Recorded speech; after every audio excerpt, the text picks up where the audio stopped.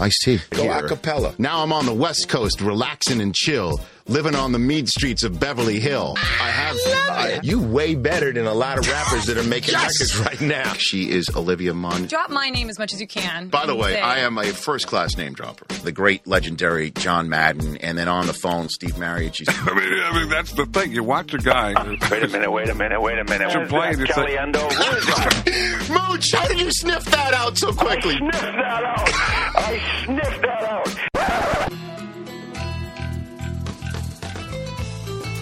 I don't download many podcasts, but when I do, I prefer the Rich Eisen podcast.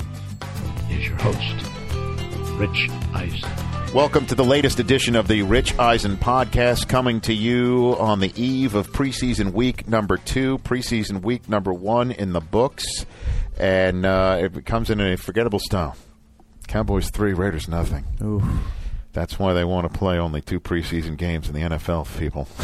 I like how they left the Cowboys starters in long. They were so bad. Rich Eisen along with Chris Brockman, my television podcast producer, and Rich? Chris Law, my media side, I guess, my You're all-encompassing all-encompassing producer. You are the jack of all trades, sir, as you're getting set to go to New York for your fantasy football week. Yes. With the Fantasy Football Live guys in New York City, right? Where yeah. you going to be? Yep, going to be at the Best Buy Theater in Times Square. There you go. Come on Wednesday by and Friday. basically hold your draft with you and the rest of the NFL Fantasy Live crew and Marshall and Eddie George and some other absolutely famous Taylor, football players will be part of, what better way to do that? And, of course, hang out with the NFL Media and NFL.com fantasy group. And next week we're going to have our fantasy special with Damashek and Adam Rank and Michael Fabiano. Yep, those guys are going to stop by. That'll be great. We'll have that before you guys head to New York. Yep. That'll be good. And earlier this week, we broke down the AFC North with Brian Billick on this show, the NFC East. Yes. With the Cowboys having played the most recent preseason game with Michael Lombardi. We'll have Lombo on the show. Before we get to that, I know Maurice Jones-Drew is holding out still, but a major blow. A major blow to the potential future of Rich Eisen podcast dances. Oh, the news that came down. From Maurice Jones-Drew. What was it? As you know, he's performed touchdown dances in honor of this show, and also he's taken requests that Mike Mularkey, trying to, I guess, create a no iron team mentality, even though I don't think touchdown celebrations celebrate the iron team. It's just fun. Yes. Fun stuff. When done within the accordance to the rules. But at any rate, he's donating $250 to the Ronald McDonald House locally for every touchdown his team scores. That does not include a celebration. Is that Brockman Lombardi breathing on their mics? That is right there. I think this mic is really sensitive. Really sensitive. Really sensitive. Or you're just a heavy breather. Turn your dial down. You got to dial it. Breathing. Yeah, I don't think I'm really that heavy of a breather, but at any rate, I mean, obviously it'll be a good cause. It'll be a good cause of charitable raising, but in terms of the Maurice Jones-Drew dance, when he comes back, I mean, I think we should still call up Jones-Drew and have him do it, and maybe we donate to charity, the Eisen podcast. But that sort of undercuts the coach's stance. I mean, well, it's double the donation. That'd be rough. Well, actually, what that's called is a win-win. A win-win. It doesn't matter, of course. But he's trying to promote. I mean, that's us messing with his business. Oh, that's true too. MJD's got to be on the field in order to get in the end zone, though. That's true. I'm confident as a Maurice Jones-Drew fantasy owner that he's going to be out on the field this year. Let's hope so. Fingers are crossed. We're going to ask that of our Fantasy Live guys next week. Yeah, we'll definitely hit on that and a ton more, I'm sure. Right. So there's that going on. Anything else we need to talk about before we get to Lombo? No. Right? I think we're getting to him quick here. Yeah, let's get to him. Let's get a long conversation about the NFC East. Yeah, about the NFC East. Let's get to it. He is none other than our general manager on staff and a longtime friend of this program, Michael Lombardi. How are you, sir? I am doing well, Rich. I hope we are handicapping the Apollo this week on Thursday in Siena, but I don't think we will. We are not. We are not. But that is Siena in Italy is one of the greatest places on planet Earth, and you and I talk about it all the time because it's an incredible spot. And the Palio is what James Bond, the movie the last Casino Royale, opened with. Oh, I need to watch that. I didn't know that. Did you not know that? Yeah, the horse race at the beginning of the Casino Royale reboot. Yeah, that's good stuff. I need to get that. You know what did not look like the polio, Michael Yes. Lombardi? The Monday night football game between the Cowboys and the Raiders did not look like anything resembling anything good. That was. I've been there before, and I wrote a column for NFL.com. Here's a shameless plug, but please, where preseason is so much, tends to be overrated, and you look for parts of your team. But I think that game really was the essence of both teams really have a lot of work to do. Those were both teams in the fourth grade. Their homework assignment would have been do-overs. So, as we begin to break down the NFC East, I mean, what do we make of? Well, let's first talk Raiders, even though we're not AFC West. Before we get to the NFC East, what do we make of what we saw out of that? Because this is a whole new ball game, with Coach Allen in the mix now, and no Mr. Davis to give marching orders to offensive coaches, and no, I guess, presence lording over everything, including when the game's being played. Is this just an adjustment that needs to be made, or everybody, is just going about their business in a new way? Well, I think everybody go about their business in a new way, and I think clearly Reggie McKenzie, the general manager, has complete authority to do the job, and he's given Coach Allen the chance to do his job. So, without anybody coming in outside, interfering, having philosophy within the philosophy. So that'll work. But I think the Raiders' concerns have to be, are they good enough at corner? Those two corners they signed, Spencer and Bartrell, are they going to be good enough to really play and then be able to blitz and do the things they want to do? And I think really, offensively, where is Carson Palmer? I know Coach Gruden was talking very positively about him on Monday Night Football the other night, but it's the same Carson Palmer. It's the same, two good plays, one bad, and it's a turnover. And I think the Raiders are going to be a little bit like the Eagles last year. Either they make explosive plays and score quickly, or the longer the drive goes, the more likely they'll make a mistake. And then, so what do we do with the Cowboys now? Let's start with our NFC East preview with you, Michael Lombardi, starting with the Cowboys. I think the Cowboys have two really huge concerns, and most of them start on offense. The offensive line has got to somehow get configured, become better, and really start to function much better. And so, therefore, when you analyze football teams, Rich, especially this time of the year, you analyze players, coaches, and scheme.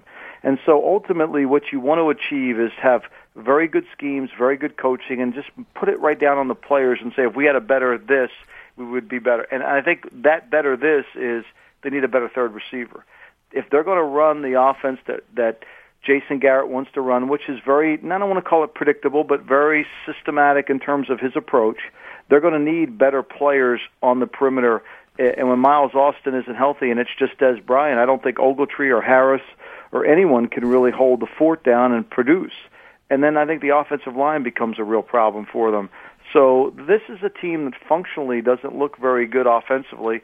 And then defensively, I think you have to give them a little bit more time, but certainly if their secondary is improved, I think they can carry them. But offensively, I'm really concerned about the Cowboys, particularly in their offensive line. Yeah, and not only that, I mean, we all know how Des Bryant has the knack for disappearing after the first quarter, whether it's his mental approach or his physical training not really being up to snuff. Miles Austin already missed the first preseason game because of a hamstring injury.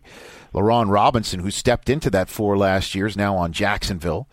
So the question is, even if Romo is the Romo that we've come to know and love in Dallas, who's going to catch it from him, too, if he stays upright? I mean, look, Romo has the worst skill players around him. If Bryant goes in and out, which he typically does, and Miles Austin isn't healthy, there's not enough skill players around them to really help. Who's helping out Tony Romo? Robert Griffin III has better skill players. New York has better skill players. And certainly, Philadelphia, we know that Michael Vick has better ones. So I think, the injury bug, the third receiver, has got to be a concern. And I really think this, too. I think Martellus Bennett not being there. I know John Phillips has been a good player for them, but Bennett gave them a strong side running game that's going to go to the Giants now. And I think they're going to miss him. I really think they will. I don't think he'll be easily replaced as the Cowboys once thought. What do you make of Stephen Jones's comments before the first preseason game where that he backed away from about Maurice Claiborne needing to play through some things? What do you make of that, being a former general manager who's no doubt been frustrated when you use a high draft pick on somebody and he's not out on the field. Well, what you really like, and I think two of his key picks, Des Bryant and Miles Claiborne, they need to develop mental toughness, and that's what he's saying. Mental toughness allows you to create a situation in your mind where you can play through some discomfort, you can play through some pain. And I'm not saying play hurt. I'm saying every NFL player has pain and discomfort because of the game being so physical. And I think what Des Bryant happens to him, he gets frustrated, he loses focus, he loses concentration, and he lacks the competitive nature to continue on. And I think what he's saying with Miles Claiborne, don't fall into that trap. You've got to fight through these minor nicks and bruises to be a good player. It's not going to be perfect like it was at LSU. It's going to be hard. This is the NFL, and that's got to concern you. You want a mentally tough team. That's why the Giants, regardless of what their record is why they're able to win Super Bowls, because they are the most mentally tough team in the NFC East. And we'll get to them in a moment. The Cowboys' schedule, too, 6 of the first 9 on the road, including the opening night game in the defending Super Bowl champion Giants' house, and that's always a difficult assignment. I mean, the Saints almost pulled off the win on the road in that situation in Green Bay a couple of years ago, or last season, obviously. But it's just 6 and 9 on the road to start. Even if everything does break the Cowboys' way, offensively, defensively, that in itself is tough to overcome. Yeah, and I don't know if they have the good enough team to overcome it. I think, look, DeMarcus Ware is going to have to play well above his great play, which we know he's great. He's got to go up to Green Bay and dominate against whether it's Marshall Newhouse or whatever left tackle they put out there and create some turnovers. I think the only way the Cowboys are going to score the points to keep up with the great offenses, based on what I've seen so far of their offense, is to create short fields and then convert. I mean, look, the Cowboys gave away games last year, and I think Jason Garrett, the challenge for him as the head coach, he's got to step his play up. We talk about Des Bryant improving. We talk about Miles Austin. Everybody talks about Tony Romo. But I think Jason Garrett's got to take it to another level. And so far in the preseason, that game there, I've seen stink bombs before being in the league, and that was a stink bomb. Let's get to the Giants. Where so many people believe that they're, even though they're defending Super Bowl champions, no one's talking about them. I mean, right. Well, they have the Jets. I mean, that's the greatest thing about having the Jets is they take all the Jets allow you to have the punt team focus for them, the backup quarterback get focused for them, and their offense. And so the Giants really, I don't think Tom Coughlin could have written a better script for how he would want his post-Super Bowl year to start off with. Is that right? You don't think that they're part of them, or part of them? I think it's a great motivating factor. I think anytime you can create an us against them mentality, the Saints have it in New Orleans this year. I think the Giants use it to their full advantage. Hey, look, nobody here in New York even recognizes we're the best team.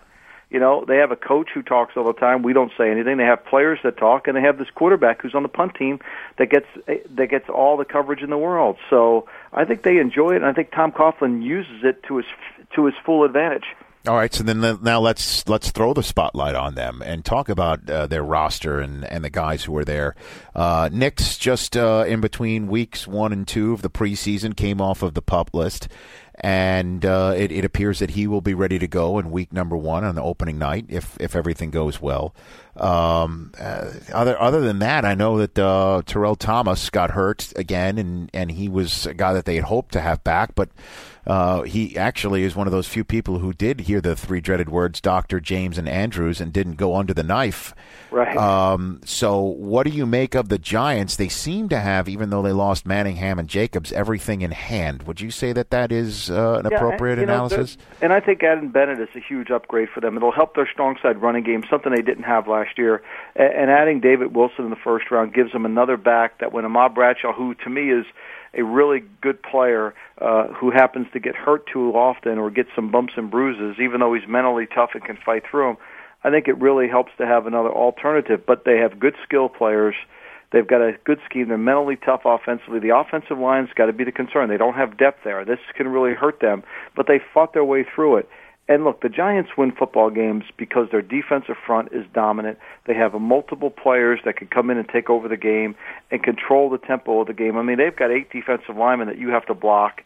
And I think as they develop and as they get going, when Terrell Thomas actually is healthy, whether he needs the surgery or not, their secondary is so reliant on their ability to rush and Jason Pierre-Paul is one of the top 5 players, non-quarterbacks at his position. So they have a dominant player on defense with a dominant depth on defense in the defensive line, and that's how they win games. Yeah, I know. So many teams in the league are deficient on the defensive line. They're always looking for pass rushers, including, their co-tenants are a perfect example of it. That John Abraham was pretty much the last pass rusher the Jets had that you had a game plan for earlier in the week.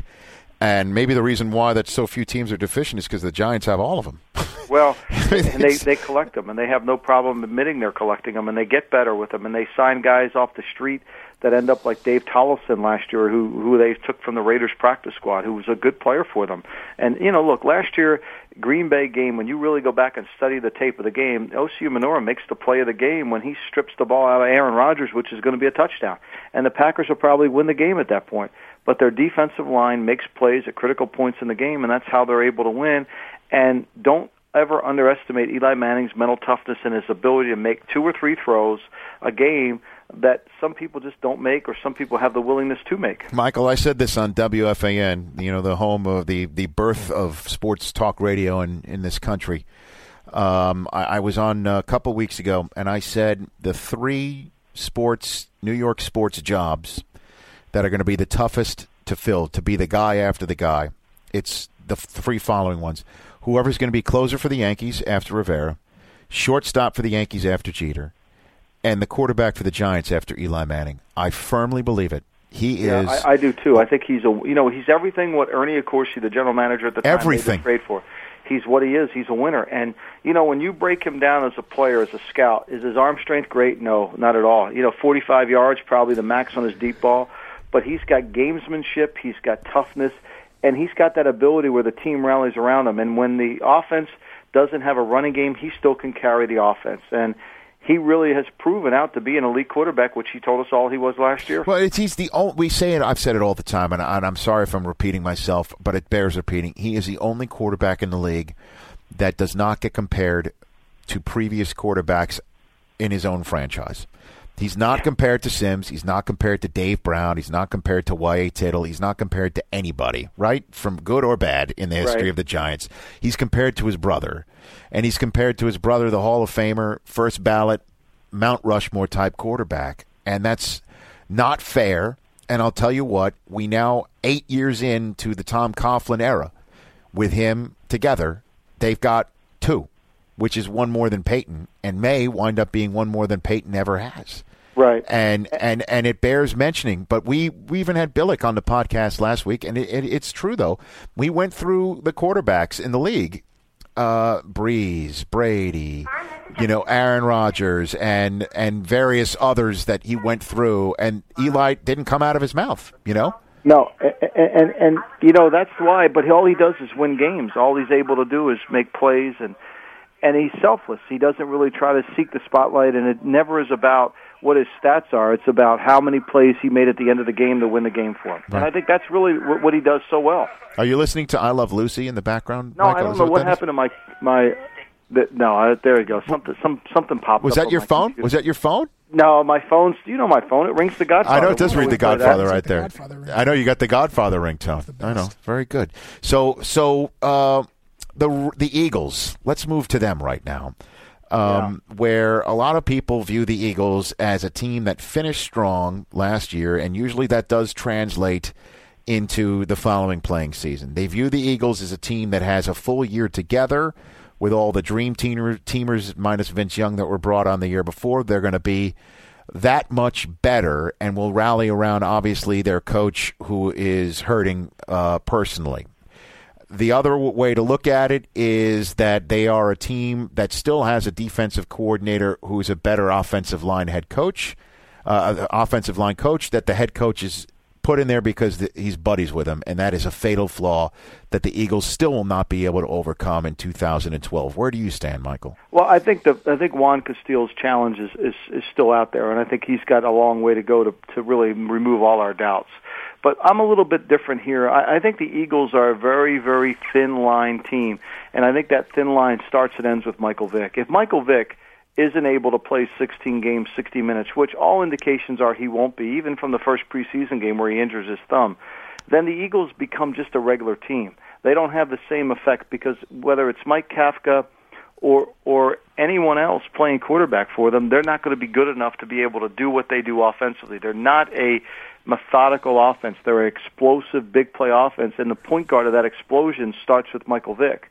So it becomes very difficult. And for me to really say they're the team to beat, they're the one team, and there's evidence to prove that they are because they were 5-1 last year within the NFC East. So they've beaten every team. They can play with every team even when they only won 8 games last year. But the reality is, where is Michael Vick's health? How is he going to be able to play? And can he play effectively? And I would caution people to really study Michael Vick. I think Michael Vick has ridden the crest of the first time he started playing 2 years ago when he took over for Kevin Kolb in the Packer game. And that ride, that wave he rode all the way through. But when you break him down after about 8 games of that season and go through the season and a half, he hasn't demonstrated the elite level of quarterback that he gets recognized for that Eli never seems to ever have anybody talk about. And I think it's really more of a perception. It's what we call the validity of truth and the illusion of validity, essentially, because there's really no valid sense that Michael Vick is playing at the highest level now today when you watch and study the tape. So where does that put him? I think it puts them as a dangerous team.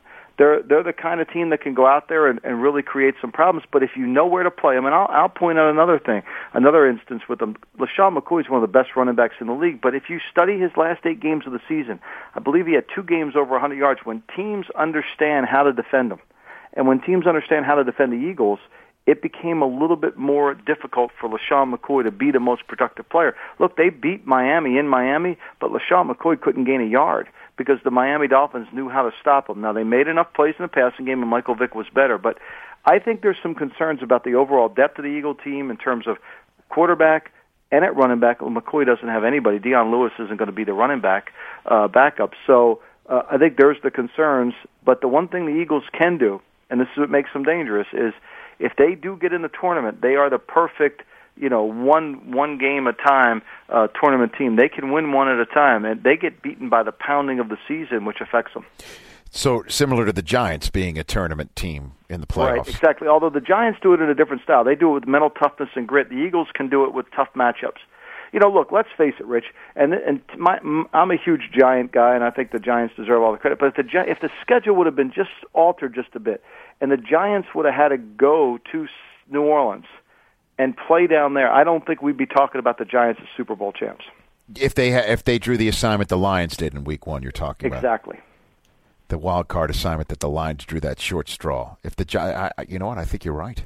I think the matchups all predicate, and the Eagles are the classic example. If this bracket's seated perfectly for them and they get in, they can be as dangerous. And whether they get in as a wild card, or whether they get in as the NFC East champions, they can be dangerous. Mm-hmm. But that's if Michael Vick, if you're an Eagle fan and you don't want to wish anybody to get hurt, but if Michael Vick does miss games, let him miss them in September and October. And then get them ready to go the final stretch run of the season, and then the Eagles become dangerous. Is Foles going to be a guy, though, that can start and win a game in September? I don't think so. I think that's part of the problem. I think when they went to Mike Kafka, they've invested 2 years in Mike Kafka, and now I think the realization is after one preseason game, they realize Nick Foles has the better arm. He's got the better ability to make plays. Will he be ready? By no means will he be ready to compete in the NFC East, especially when Demetrius Bell is your left tackle, and he's going to have to block Jason Pierre-Paul, he's going to have to block DeMarcus Ware, and he's going to have to block Ryan Kerrigan and Brian Rappaport. So that's not an easy challenge in front of him. And defensively, getting D'Amico Ryans in there as the brains of the defense, a lot of people are making a big deal about that. Where do you stand on that? I'm not one of those. I think when your Mike linebacker is slow, your overall defense is slow. And I think that D'Amico Ryans is there because he couldn't run well enough to play for the Houston Texans. Now, I think coming off the Achilles, the Eagles are saying, look, the glass is half full. We're still think he's got another year left. He can play. I've been around enough Achilles in my lifetime. I never see those guys come back with the same speed and zest. I think the Eagles' defense won't be as effective. But the real concern for most Eagle fans isn't where you rank on defense. It's really how you play in the red zone. And the Eagles last year were one of the bottom 5 teams in the red zone defense, which they were the year before when Sean McDermott was the defense coordinator and lost his job for it. So really, I think ultimately, the Eagles' concerns from a year to the next year are the same. They really struggle when it gets in the red area. They struggle offensively, they struggle defensively, and we saw it in the Pittsburgh game. We sat there on the couch, and I told you it was like playing PS54. I mean, they just let them walk in the end zone. What about the Redskins? RG3 make them a better team, and if he has a Cam Newton-type rookie year, do they make the playoffs? I think the Redskins have potential to have a better season. I really think the Redskins skate away defensively because the two best players, Rappo and Kerrigan, really can do some damage, and they have the ability to control the game, and that's a good thing. But the Redskins' offensive line worries you. The lack of depth at running back worries you.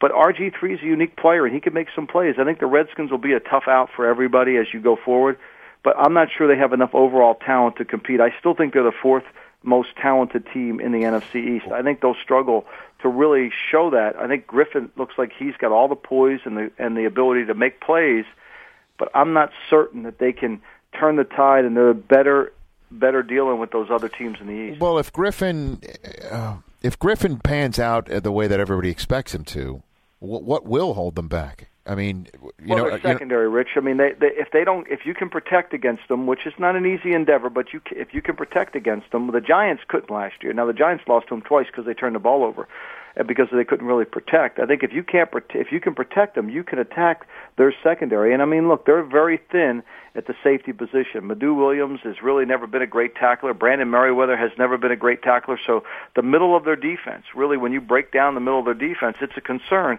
But here's if you're a Redskin fan, here's what your hope is. Your hope that RG3, and with Mike Shanahan's belief, which I think he's always had, that if you can build a league quickly, and you can get ahead of people, and you can allow Kerrigan and Rappo to rush the passer, you've got a chance to turn some things around. And I think that's got to be the strategy. The Redskins have to play at a fast break pace. And how do they do that? With score early. I think that when you look at the Houston Texans' success, and if you said, what's the one area why Houston was so successful from a year ago, you would say very simply they outscored their opponent at the number 1 or number 2 rate in the first quarter, and that allowed their best players, whether it was Mario Williams when he was healthy, whether it was Brooks Reed, whether it was Connor Barwin, whomever it was, rush the passer, and then they could get after it, and Wade Phillips could really attack from his pressure package. Getting a lead in the first half is essential if that complements your defense, which it does for the Redskins. And that means find Pierre Garçon, find Fred Davis. And that means the first 15 for Mike Shanahan every week has got to be perfect. That's it, huh? Yeah. That's all. Well, who's going to run the ball for them? I think RG3 will lead the team in rushing. I would be shocked if he wasn't a 5.0 carry guy. I think Roy Halou will be a guy. I think Mike really has taken this. I found Terrell Davis in the 6'2" levels. I'm not sure it's the right levels, but I think he really believes he could put anybody in there and gain yards. So from what I could tell from you, Michael Lombardi, you're not very high on the NFC East. Well, I think the NFC East is a mentally tough division. I think you got to be really prepared to play it. You better make sure you have a left tackle if you're going to go wander over there, and you better make sure you can block the edges. But there's teams there that are beatable. I mean, look, the Patriots beat the Cowboys. They beat the Eagles handily, and they beat the Redskins handily. There's one team they can't. They can't beat the Giants. Isn't that incredible? I mean, they just matchups. can't. It's all about matchups, and when the Giants are able to, if you don't spread the Giants out and you can't protect, that's a problem. So who wins the division? I'm going to go on the limb here, and I'm going to say as much as I beat up on the Eagles, I'm going to go with the Eagles to win the division because they were 5-1, and because I think at some point it's going to be so close that I think at the end of December, I think this is going to go down. I think 9-7, 10-6 wins the division, and I think the Eagles, if they're healthy at the end, will win it. And then that means the Giants don't make the playoffs. Where do you?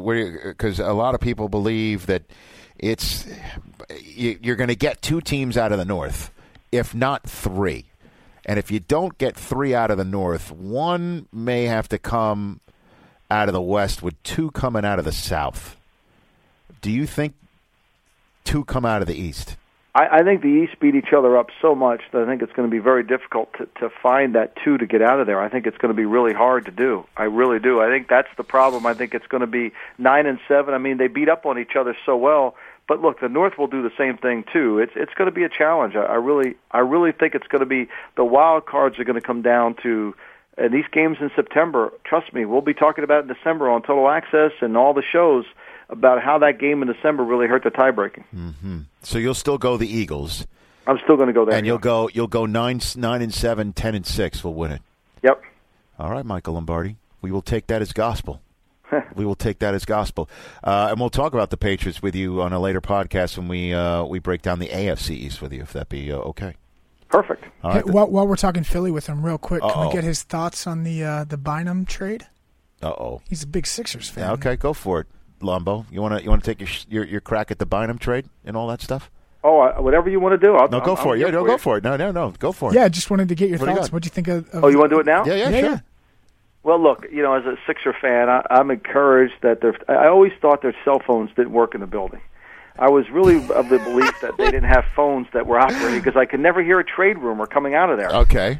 So I called, AT&T. I was concerned about it, and then all of a sudden this Bynum trade landed in my lap, and I was relieved. I'm relying on the great Charlie from NFL Network, Yoke. I'm relying on Jeff Birchfeld. Okay. I'm relying on all the guys out there, the basketball Bardia, all the basketball junkies out there that watch Bynum on a regular basis, which I don't do. Just tell me that he's really a good player. And to get a great center, to get a great superstar, to not have to give up to me, which was a marquee player, right. I think it's a great trade, and I think there'll be great excitement in Philadelphia for the team. Let's break it down. I think it's all on Collins' shoulder here. I mean, coach is going to have to. He's got his hands full. No question. I mean, but and I'm assuming Bynum is going to respect him. I don't know. Listen, I'm sort of a fair weather sort of Laker type observer, but when he started hoisting threes after his coach told him to stop, and then laughed it off in the media, when this is the year after Phil Jackson is gone, and maybe you should show a little bit of a leadership role on your team to back your guy. Even if he doesn't back you or you feel he's not backing you in practice, to me that was like, uh-oh, get him out of here, especially since he's got the weak knees and he's already – I think he started playing for the Lakers when he was 12, so I don't know. The best time – I always believe fear does the work of reason, and I think the best time to get a player is the year he's into his contract. And I think the Sixers will harvest the benefit from this year. And they can make the decision on if they want to keep him, and if they feel like he's going to get spoiled by money, because money has a way of spoiling players, coaches, and everyone. So it'll be interesting to see. But I think it was a risk. Look, they couldn't play it safe anymore. They kept hitting the one iron down the middle of the fairway, and they couldn't get it back close to the green. So they finally took the driver out, and I'm going to pull for him. All right, Michael Lombardi. See, with you talking hoops and football on one podcast, you might have thought I was Simmons for a second. You might have gotten confused. I love it. It's awesome. I know. You're in demand. You're in demand, Lombo. No, I haven't done it. I'm enjoying it. We get to talk football. It's always good. And a little basketball's never hurt. I know. You're Sixers. You're wonderful Sixers. All right, we'll chat with you down the line about the AFC East, Michael. Thanks, Rich. It's Michael Lombardi on the Rich Eisen podcast. Boy, Lombo sort of ran the rope-a-dope on me there. He sounded really down about the Eagles. But he still likes. But then he came back and had him winning the division. I know. At 9 and what do you say? 9 and 7. Well, I mean the Giants won the division at 9 and 7 a couple of years ago, or last year, won it at 9 and 7, and it was the first time I believe the NFC East in a quarter century had been won with fewer than double-digit wins. Really? So for it to happen in such short order, that'd be surprising. I still think they could be the best division in football this year. I think the Redskins are going to be better. The best division in Utbah or in football? Sorry, in Utbah. Right. You guys don't like my fantasy commercial, do you? No, I don't. I'm just that's a new word of the lexicon. I like how we got a little Sixers talk in there with Lombardi. I know. The Bynum. He's a big Sixers guy. I'm a Sixers fan. I know. It's nice to get Bynum. As I was trying to say to him, he's the first center we've had since T-Mac. And Todd McCulloch, right? Yeah, the real T-Mac, of course. Oh, boy. The real T-Mac. But that sort of surprised me that he would go the Eagles after sort of singing the Giants' praises, and then it's so hard to repeat, then saying though. how the Eagles, that he's really not sold on D'Amico Ryans being the answer to running a smoother defense. That's sort of the storyline, is that they lost Stuart Bradley last year. They bring in Ryans. He's going to be the guy that helped keep all the the defense running all the trains, the defensive trains running on time, if you will, with the wide 9 right in front of them. And they also drafted Michael Kendricks, though, who I think could be a little bit of a surprise too. So I mean, but all said and done, he thinks the Eagles win it, and then they're a team that could catch fire. That's an interesting point. He said that if the Giants had been the 3 seed, I've been the had they, well, that's the whole tough thing, is that they were the 4 seed. There was really no way for the Giants and Saints to play each other in the first round. Yeah. Because the Giants were the division winners. The only way for them to have played the Saints is if they were a wild card, and they were the way that everything was going in the NFC East last year. You were either winning in, and there was no wild card coming out of there. But I see his point, is that if there was a way where they had drawn the short straw to have to go to New Orleans and play that team, whole different story. In that place, it would have been a different story. But I see his point. I don't think the Eagles make the playoffs. I think the Giants and Cowboys come out of that division. I don't know how the Cowboys do. I just don't see how they have any weapons on the outside. I need to see Des Bryant catch a ball in the fourth quarter in an end zone. I need to see that. If he can do that, that's a totally different story. If he can become that 10, 15 touchdown game breaker that you have to cover for all 4 quarters, if he becomes that true major beast of a wide receiver, he's got all the talent in the world. That's it. And if DeMarco Murray stays healthy and he can become a 1,200-yard rusher, then I believe it. But I need to see those 2 things to believe it. And Felix Jones, I just don't believe it. I'm just anymore. not sold on Michael Vick playing a full season. Yeah, that's my biggest concern. Why not the Giants again? Right. Why not the Giants? Well, just that whole repeating thing. It's tough. I mean, it's definitely tough. They don't have to repeat very much.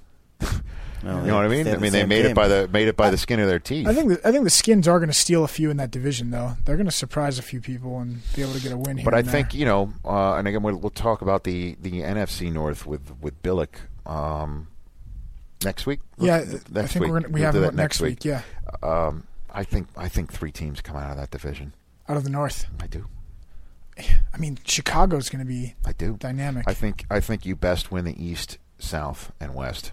Does Brian Urlacher's health concern anyone? I don't know. I know this past week he underwent the knife and he says he's going to go, but I don't know. I obviously that's one thing, but I don't think that's him being slowed. Right. Or 80% of an Urlacher is gonna prevent the Bears from doing what they do. I'm very excited about their offense. Yeah, I think Brandon Marshall has a big season. I'm very excited about their offense. Yeah. So whoever wins the East is going. I just don't see you finishing second in the East and still going. I just don't see it. I honestly think I think the Cowboys 6 of 9 on the road to start. Yeah, it's rough. I mean, if they go 6 of those 9, if they're 5-4 after that, I'd sign for that right now. And then they finish up at home and try and win 80% of those games, and that's how they make the playoffs. If they go 6-3 in those first 9, then I'm a believer. But the only way that they can do that is Des Bryant going to be that beast. Can he be that? We've seen it. We've seen him do it on special teams. We've seen him in the first quarters. We've seen him stretch the field. We've seen him be a red zone threat. We've seen it all. We've just never seen it together in 4 quarters on a consistent basis. We've just never really seen that. And Miles Austin is the king of the soft tissue injury of late, ever since he signed that big contract. And then last year, Laurent Robinson came out of nowhere. Who's going to be that guy this year? Yeah. I know Witten's his BFF. I love Romo. I believe in Tony Romo. I really do. Well, it's year 2 of the Rob Ryan defense, too. So, you think Claiborne in the back end couldn't cover anybody. We'll see. I mean, there's lots of holes. I think when we're done doing all these team previews, I want to hear your pick and what you think is Super Bowl predictions. I'll make one right now. Let's hope we get there. Yeah, I'll make a Super Bowl pick right now. Sure. Patriots, Packers. They're the 2 best teams in the league, hands down. Well, we'll talk AFC East with Lombo. It's tough to disagree with New England. With that coach and that quarterback. Improved defense, same offense. And that tight end. And you could be referring to Stephen Ridley running the ball. I don't know. That doesn't matter. Doesn't matter. But that coach and that quarterback, it's just a big difference maker on so many levels. Of course, you got to get lucky too. Who was the kicker for Baltimore that missed the field goal? Cundiff. You got to get lucky too. So well, that only forced overtime. The lucky one was Lee Evans getting the ball right. back to knocked away. Well, not lucky. I guess you got to be good sometimes. Lee Evans, who was cut. Unemployed Lee Evans. Unemployed Lee Evans. Well, that's it, man. Good stuff on the NFC East. You want to give your international shout out of the week, Chris _Brockman? I do. Chris _Brockman. At Chris _Brockman. You can always tweet at me if you'd like an international shout out of the week. This week's international shout out of the week to our mates down in New Zealand. Thanks for listening. Our mates down in New Zealand. Hey, you went Kiwi on us. I did. I'd love to go to New Zealand one What's day. the latest update on the new shipment of Punters Are People 2 shirts coming in? We are very close to getting this in a real deal operation. Nice. Getting this thing mainstream and streamlined and very close. Nothing to announce yet. We're very close. We're very, very close. Can't wait. Excellent. Very, very close. Thank you, guys. Rich, always a pleasure. We will chat before you go to New York next week, correct? Yeah, we'll get the fantasy guys up here and definitely hit on that. Awesome. Adios. Stay listening